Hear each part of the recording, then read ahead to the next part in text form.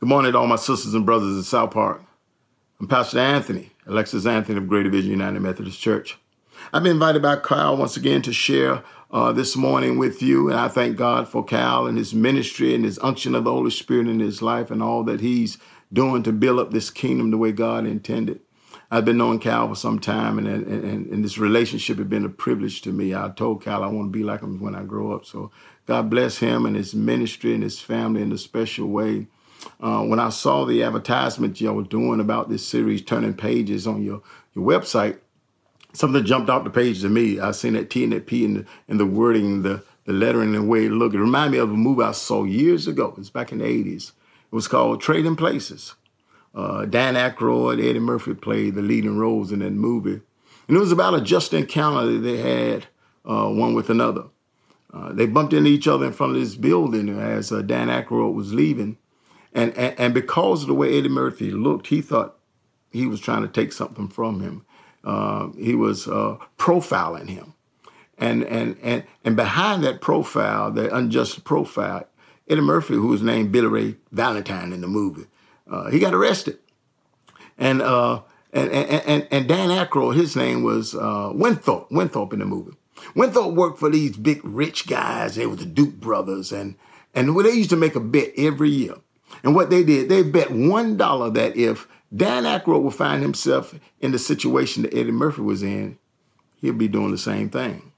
So what they did, they devised a plan. They made him lose all of his job. His wife left him. All his privileges that he had, he lost. And he found himself in the same situation as Billy Ray Valentine was. And he began to restore to the thing he did that Billy used to do to survive. And they found out about it, and they got back at the Duke brothers, and they made them go bankrupt, and they found themselves in the street. In other words, this movie is about worldly justice, everybody getting what they deserve.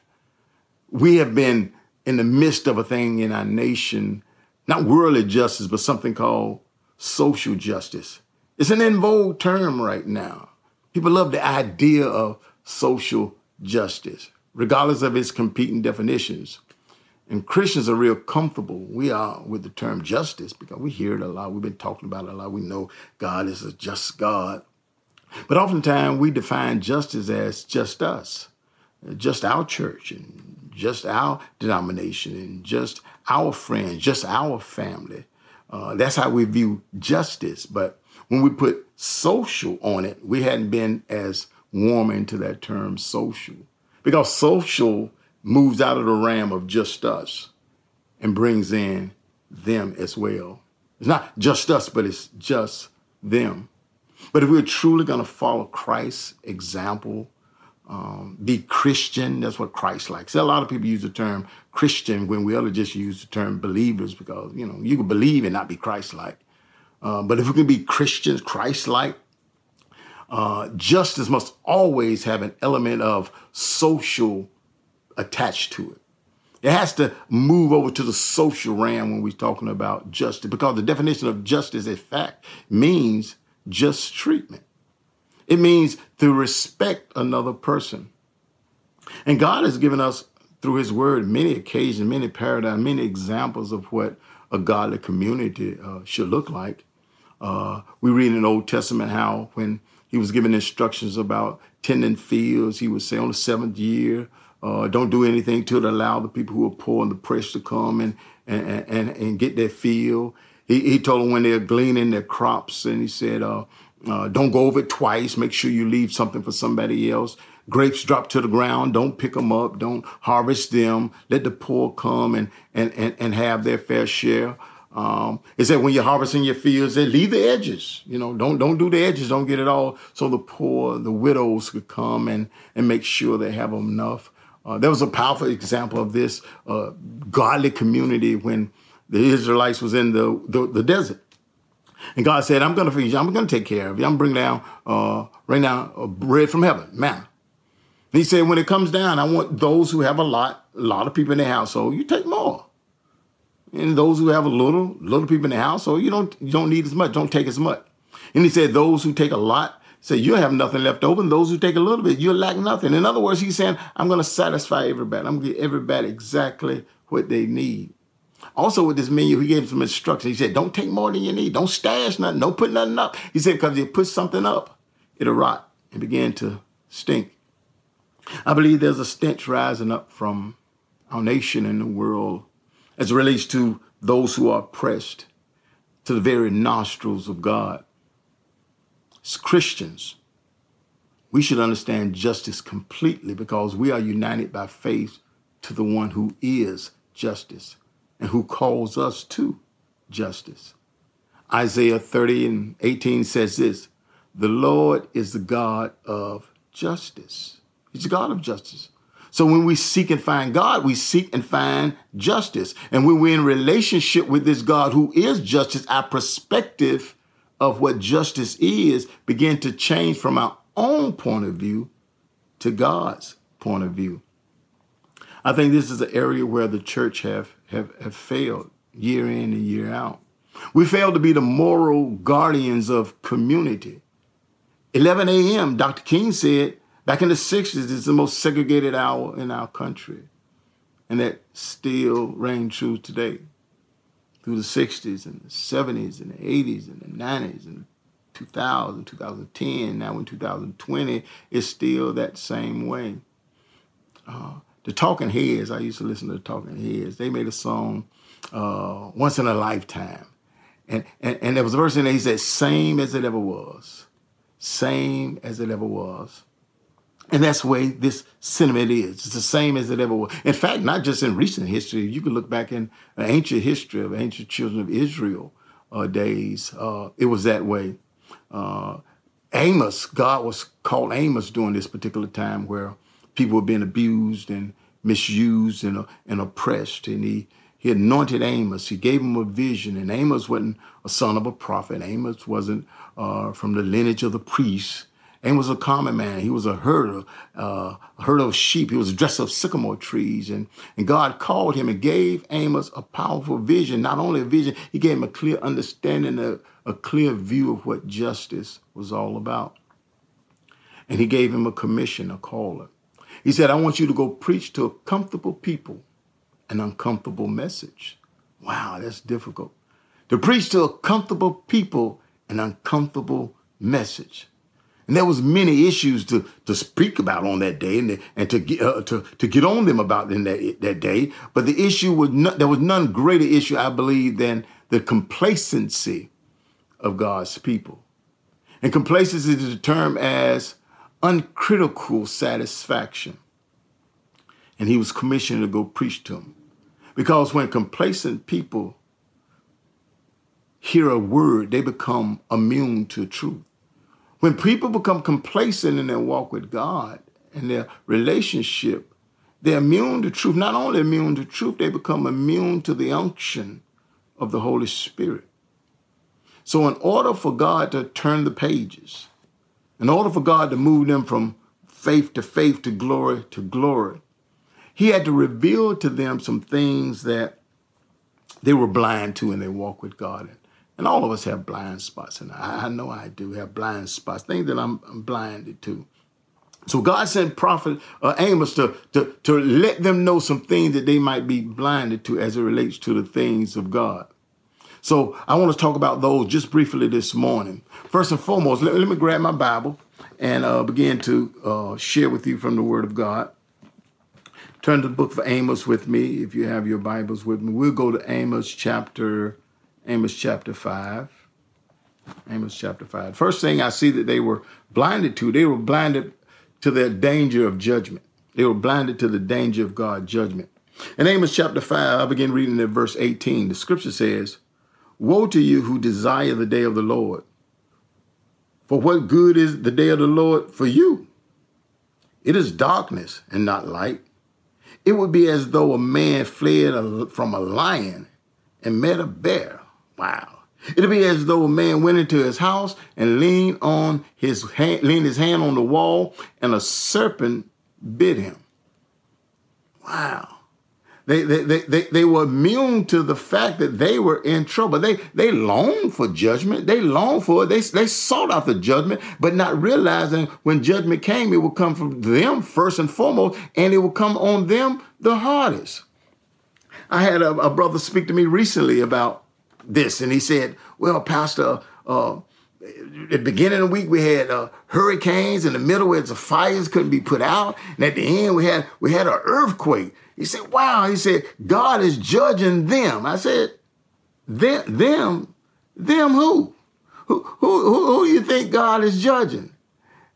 Oftentimes when we hear a judgment coming from God, we always deem this for somebody else. You know, it's like folks sitting in the church and the convicting word of God coming, and they say, I sure wish so-and-so was here to hear that. Not realizing that word of conviction, that word of truth was coming for them. And this brother said, well, the judgment is coming out. Judgment for who? Because the Bible tells us in 1 Peter 4:17, judgment begins first at the household of God. I mean, God is when he come back and judge. He's not going to so much be angry at sinners for sinning. That's what sinners do. I think he'd be more angry at those who have known the truth, those who are called to be justice or express justice or live in just ways when we're not doing up. We're not standing up and walking in that which God has called us to do. I think that's going to anger God more. Nothing angers a contented person or a person who is complacent than the truth of God's word, a convicting word from God by a bold proclamation. Bold prophet would give him a convicting word of God. Nothing angers them more. So here they were blinded to the danger of judgment. They was also blind to the hypocrisy of their worship. It was blinded to the hypocrisy of worship. Look what the Bible says in verse 21. I'll be 21 to 23. It said, I hate and I despise your feast days. I do not savor your sacred assemblies. Though you offer me burnt offering and your grain offerings, I will not accept them. Nor will I regard your fatted peace offerings. This is what he said in 20. He said, take away from me the noise of your songs, for I will not hear the melodies of your string instruments. They were doing all this church stuff to please God. God said, I don't want to hear all that. He said, get that out of here. True worship will always challenge us to grow. Not only will true worship challenge us, but true worship has a way of purifying our souls. But if we're complacent in our walk with God, worship can only solidify our complacency. How is it that you could be so complacent in your walk with God? There are those who are part of a group called the Christian Knights of the Ku Klux Klan. So they go to worship and they are so complacent in their self and in their worship that they're not convicted by the truth of God's word. One of the ways that you have to, one of the things that the avenues to entering into Ku Klux Klan itself, one of the qualifications basically is that you have to be a Christian. So how is it that you can be a part of a hate group and claim to be a part of a group that is a group of love? Because they are complacent that when truth comes, and truth does come through God's word, when it comes that they won't even receive it. They're immune to the movement of God's Holy Spirit. Here they're doing all the right church things as far as church is concerned. They are doing they're going to the temple, they're doing their prayers, they're washing, they're offering, they're doing their readings. And God said, none of that means nothing to me. He said, you go ahead. I'm not even receiving that. Ritual motion without righteous emotion makes for unacceptable devotion.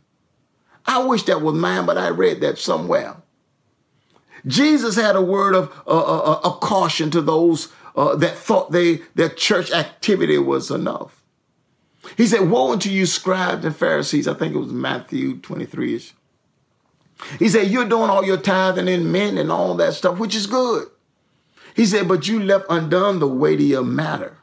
He said, you've neglected the most important matters. And he goes on to begin to define those matters or share with those matters. He said, you neglected the important matters. He said, justice. Justice was first. Mercy and faithfulness. God is a God of justice. And God demands that we walk in justice. And what I mean justice is just treatment. The respect of other people.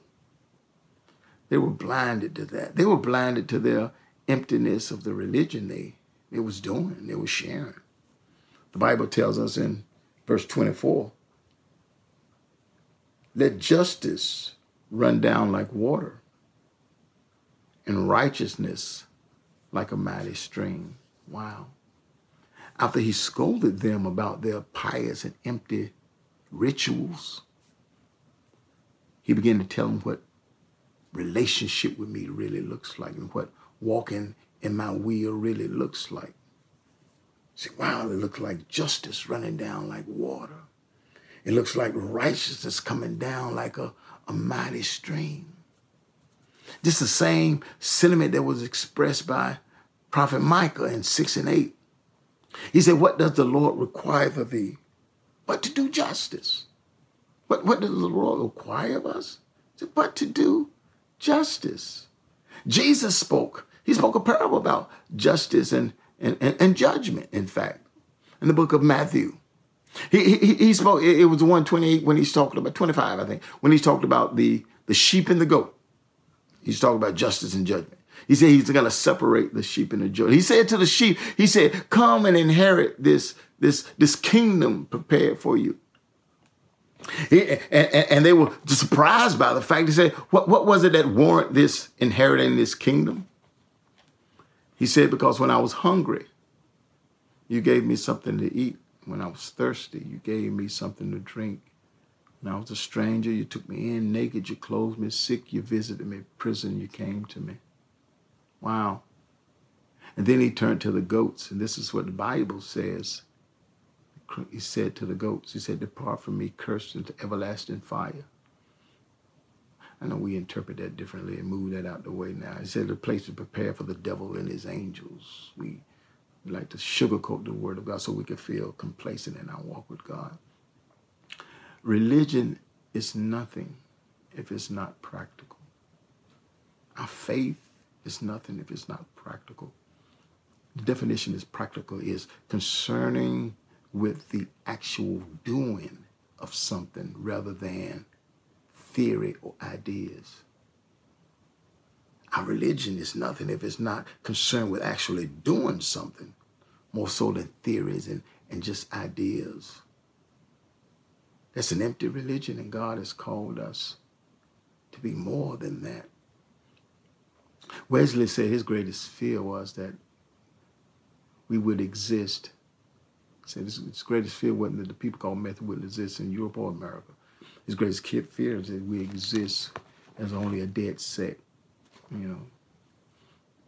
neglect of the power of God, neglect of doing justice, doing what God has called us to do. And God had to, in order for them to turn the pages, he had to share with them a difficult and uncomfortable word. Not only did they have to deal with that, they was blinded to the suffering of their brethren. The Bible tells us in 6 and 6, if you turn with me there. He said, who drink wines from bowls and anoint yourselves with the best ointments, but are not grieved by the affliction of Joseph. Wow. He said, you live in the lap of luxury. You're dining on the fatted calves. You're drinking the finest wine, listening to the fine music from the Blumenthal. But they were oblivious to the suffering and the sorrow of their brethren, those who they were in covenant with, those who were lovers of God as well. And it was grieving to the very heart of God that one could be so consumed with enjoying the blessings of this life that you're not cautious or concerned or moved by the suffering of others, and especially those who are in the household of faith.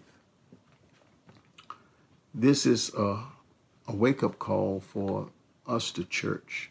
I read these texts and I'm convicted. Oftentimes, I pray that I never get complacent in my walk with God to think I'm doing all that I could be doing, and I proclaim that word to Greater Vision family on a regular basis on how we can be reaching out and being a blessing to others more so than looking inward and trying to make sure we have everything we need, because God has let us know over and over through his word, he could bless all of us. There's enough blessing that God could pour out upon all. We don't have to worry about anything. All we have to do is try to be faithful to that which he's called us to do. So it begs the question what we can do as believers, as Christians, being Christ-like. What can we do to make sure that we're pleasing, our religion, our worship is pleasing to the eyesight of God, that we're not concerned about the judgment of others, but we're concerned about making sure we're not judged ourselves.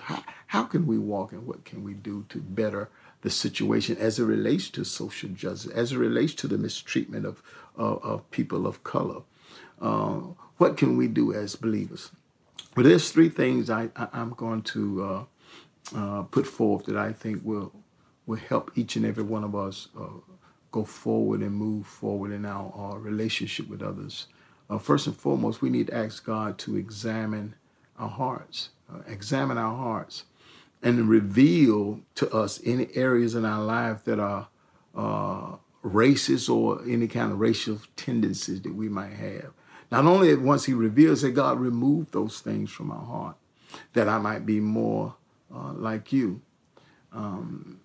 I wrestle with the concept of people, I've seen it recently, driving down the road or on the side of the road, they throw up a hand like how Hitler hand and have Confederate flags and hollering at people, and on the other hand, they have the Christian flag.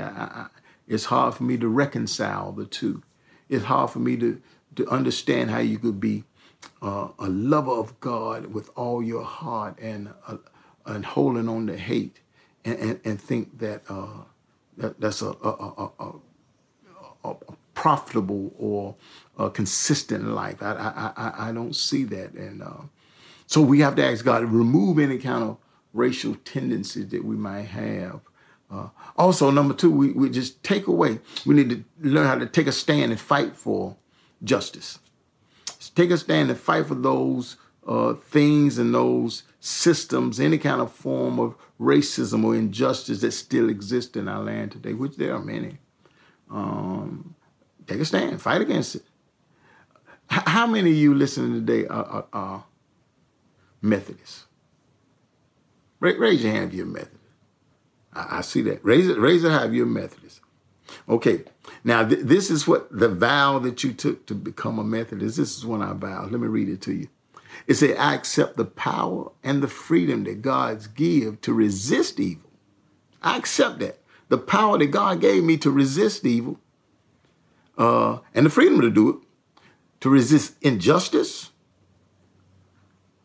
to resist oppression. Resist means to stand against evil, to stand against injustice, that beautiful word, to stand against oppression in whatever form they present themselves. So when we take a stand and fight against any kind of systems of injustice, we're doing what we said we ought to do as people called Methodists.